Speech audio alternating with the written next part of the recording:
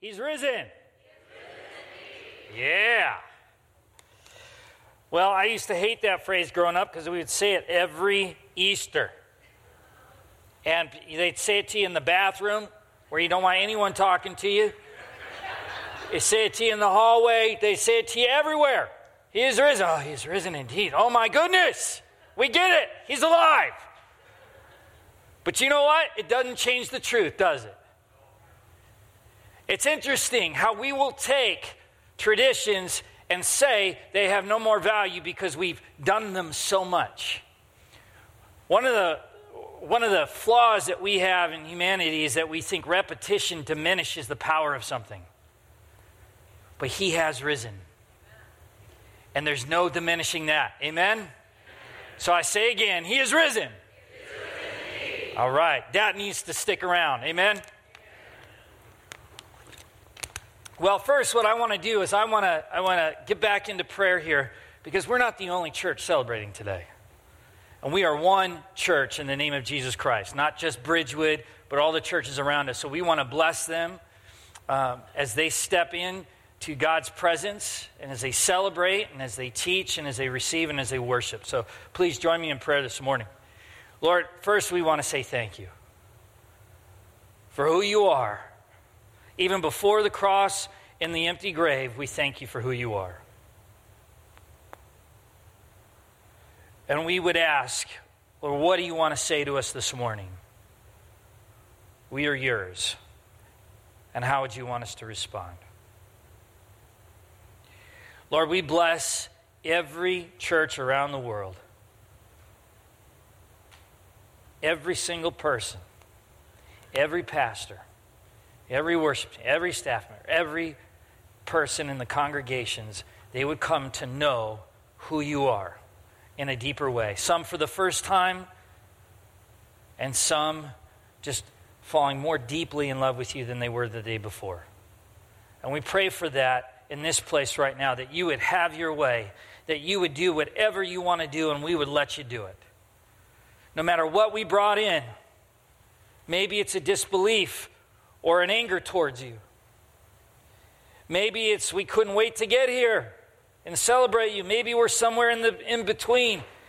Or we give ourselves to you. Do what you want to do. We give you the expectations. We give you the agenda. So we thank you, Lord. Have your way in Jesus' name. Amen. You know, when we talk about repetition, it's hard to, when you're, especially as a pastor, how do you reinvent Easter? It's the dumbest thing ever. How do you reinvent Easter? Has anyone heard that phrase? Or heard that mentality? It's like, okay, how do we make it fresh, hip, and new? How do I preach something that hasn't been preached before? Pfft. That's a fool's errand.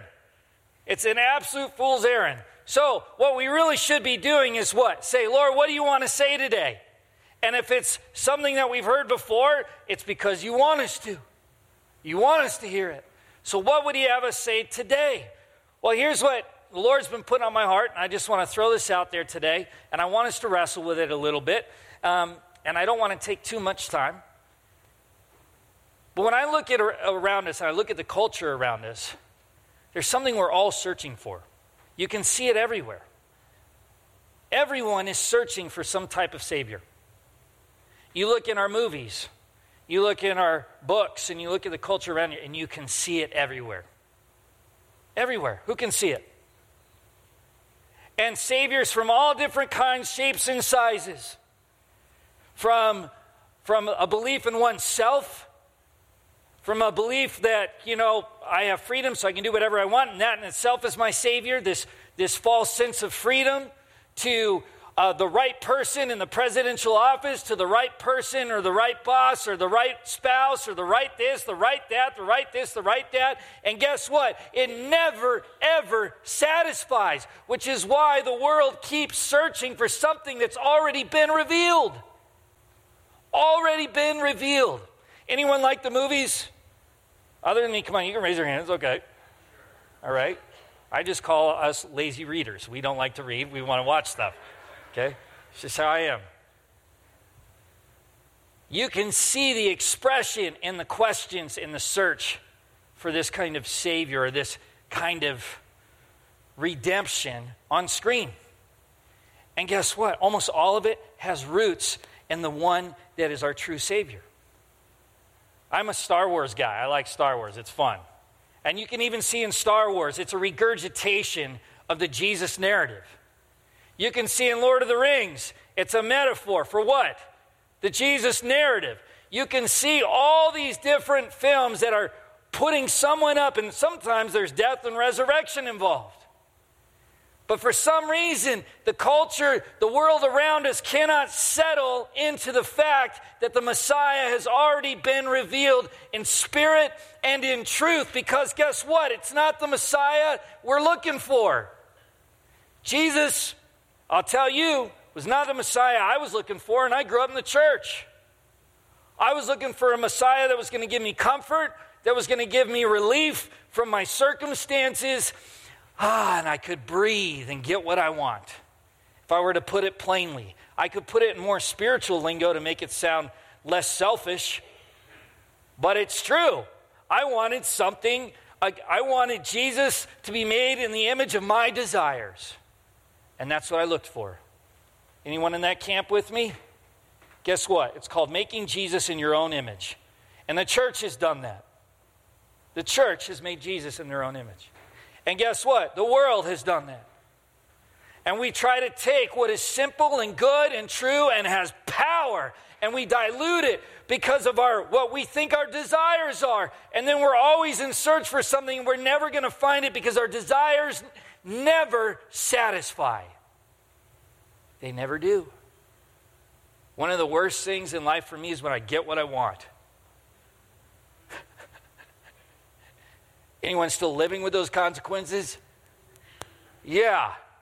I want this, I want this, I want this, and I think it's good for me, and I think it's right for me, and I get it, and guess what? I don't like it because it doesn't have anything to do with my risen Lord. See, Jesus, in Romans 5, we were told that Jesus came, he died at the right time, in the right place, for your sins and for my sins, and demolishes the consequence of death so that we could have access to him eternally. Now, we hear this a lot, and this is how we make him in our own image, and we make the scriptures in our own image. We think it's just about what we get as far as resources. Oh, I'm going to get eternal life. Is that true? Amen, it is true. Praise God. Free from sin and death? That's true. Amen. But it also becomes very me-centric. Every song we sang this morning was about whom? Jesus. Because guess what? He conquered sin and death to keep you. To keep you. So when we die and leave this world, who are we with for eternity? Jesus. It's not eternity of getting everything I think I want, every sinful desire, or every little, now I can get a Corvette without having to pay for it. Oh, now I can eat all I want without putting on the LBs. Or now I can get all I want without having already, all these different things we think we want are not healthy for us. He is the only way, the truth, and the life. And the Messiah is right in front of us. We keep regurgitating it, making it something he's not. And he's saying, I'm right here. I was watching those Tom Hanks movies about those novels by Dan Brown, where it's this symbologist. I don't even know if that's what they're called. And the Da Vinci Code and others. And I think it's, but I like the whole Indiana Jones kind of thing. And watching how God is interpreted. And watching how the church has interpreted God. And then we have to defend him. And then we have to do these things on behalf of him. And then all these horrible things have happened throughout our history in the name of Jesus because we feel for some reason he's not God enough that we have to step in and do things for him. But let me tell you something. No one could do what he did. What makes us think we could do anything for him or need to do anything for him if we can't even do that? You can't save yourself. Only he can do that. And then we go, well, Jesus disappoints because there's still suffering. When does he ever promise there won't be suffering? If anything, when we step into relationship with our true Messiah, it gets harder. Much harder. But simpler. See, why would Jesus make things complicated in the midst of really challenging circumstances? So now you have harder circumstances, and now you have no idea what to do. That sounds like a really good God, doesn't it? He simply says, I'm the way, the what? Truth and the life.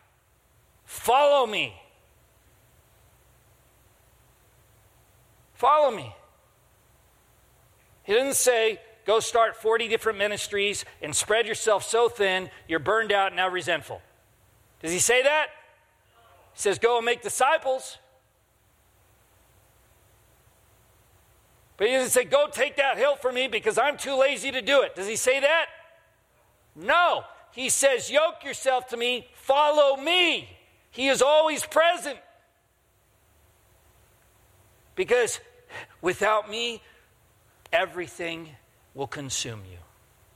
Has anyone felt consumed lately by your circumstances? I want to read you something from 1 Peter. And this is to be an encouragement. Praise be to God and Father of our Lord Jesus Christ. In his great mercy, he has given us new birth into a living hope through the resurrection of Jesus from the dead, and into an inheritance that can never perish, spoil, or fade.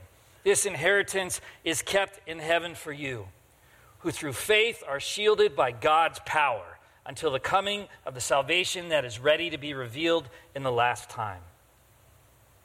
In all this, you greatly rejoice, though now for a little while you may have had to suffer grief in all kinds of trials. How many? All kinds of trials. These have come so that the proven genuineness of your faith, of greater worth than gold, which perishes even though refined by fire, may result in praise, glory, and honor when Jesus Christ is revealed.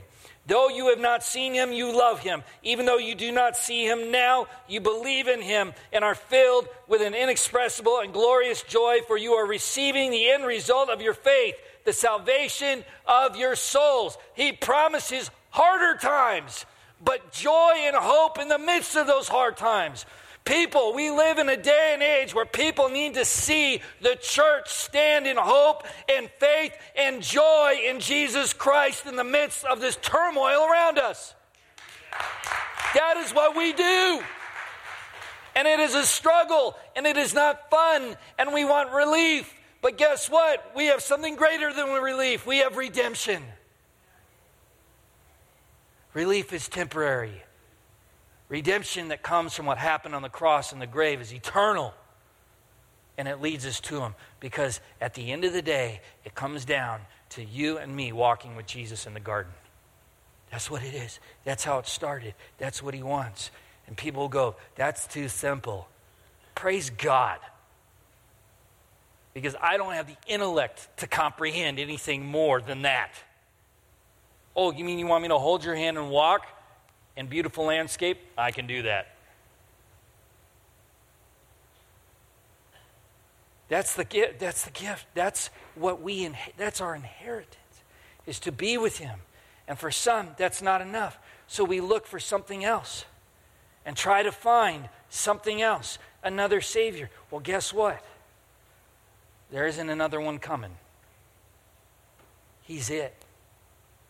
He's it.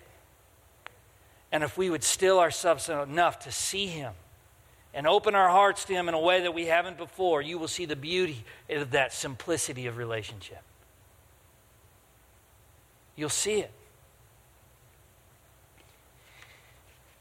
You know, we look, one of my favorite gospels is John, and because John walks with a swag. He knows, right? He walks with a little swagger because he knows he's Jesus, one of his number ones. But what I love about John's gospel is it gives us certain information we don't see in the other gospels. It gives us certain details. But one of the things that he says, we have John 3:16 and following, and that we bank everything on that. But one of the things that he says in chapter 20, he says this. He says, all of these things is after Jesus saw the disciples and had his encounter with Thomas, who needed to see the wounds. And Jesus says it's not by this sight, it's by faith. And John goes, I am writing all of this. Everything that you see in his gospel, he says, I am writing this to you so that you would believe that Jesus is the Christ and he's yours. So that you would believe and know him, not intellectually. There are so many people that might believe in him intellectually but have no idea who he is. We have churches filled with people like that. I can come into agreement with something intellectually, but that doesn't mean I'm going to engage it with my heart.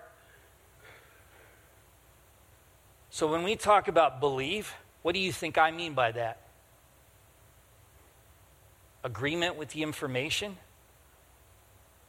Or engagement with the reality and the impact of the information? That's all he wants. He died and raised again simply to keep you, so that you would know him. And this is the Savior we got. It may not be the one you were looking for. Praise God, he wasn't the one I was looking for. Because my imagination isn't big enough to come up with that. Is yours? No. So we celebrate. And we give him all the glory, no matter your circumstance. Life is hard. And at times, it feels like I don't have any more breath to give it. But there's hope. There's hope in him. There's joy in him. And he gives me fresh wind in my lungs to breathe. And I celebrate no matter my circumstances, because I know my eternity is secure. And not just I live forever, but I live forever with him. In relationship. So I breathe again. I hope again. Because of who he is. That's good news. But look at the things we fight over. He deserves all the glory and all the praise, but if we don't worship him with a hymn or a contemporary song or this or that, it divides us. Who cares? As long as he gets the glory, because he is the Messiah we weren't looking for and is the only one we'll get, and he loves you. He died and raised again to keep you so that you would be with him. He is a jealous God. He wants you. You. And he doesn't want to share you with sin, which is why he did what he did. Can we celebrate that? We're going to worship some more, and I want some ruckus in this place. Amen. Lord, we thank you. We praise you. He is risen. Bless this time, Lord. Bless the offering. Bless the worship, and may it be about you. We want to glorify you. In Jesus' name, for you are worthy, you are worthy, you are worthy. We glorify you. You are deserving of all the glory and all the praise. And I pray that every church in this country and beyond its borders will glorify you in this moment. It's not about the Easter eggs. It's not about attractional this, attractional that. It's about you and you alone. And we thank you. We worship you and you alone. We will not steal your glory. It belongs to you. In Jesus' name, amen.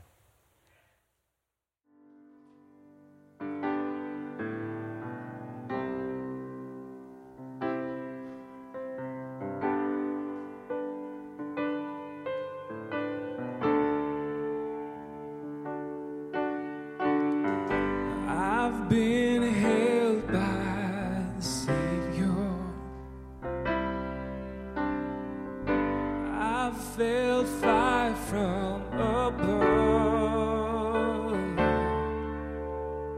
and I've been down to the river,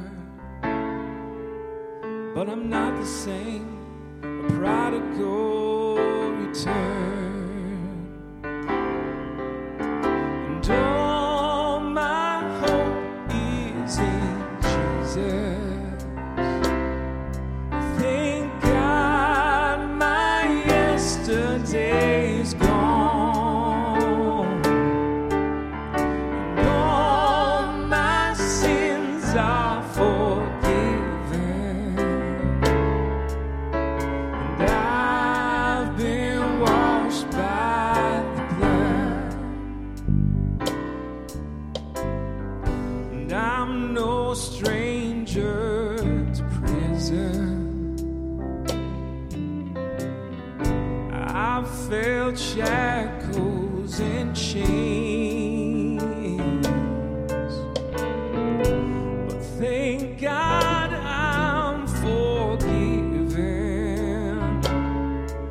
I'm not going back, no, I'll never be the same.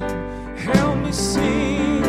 All my hope is in Jesus.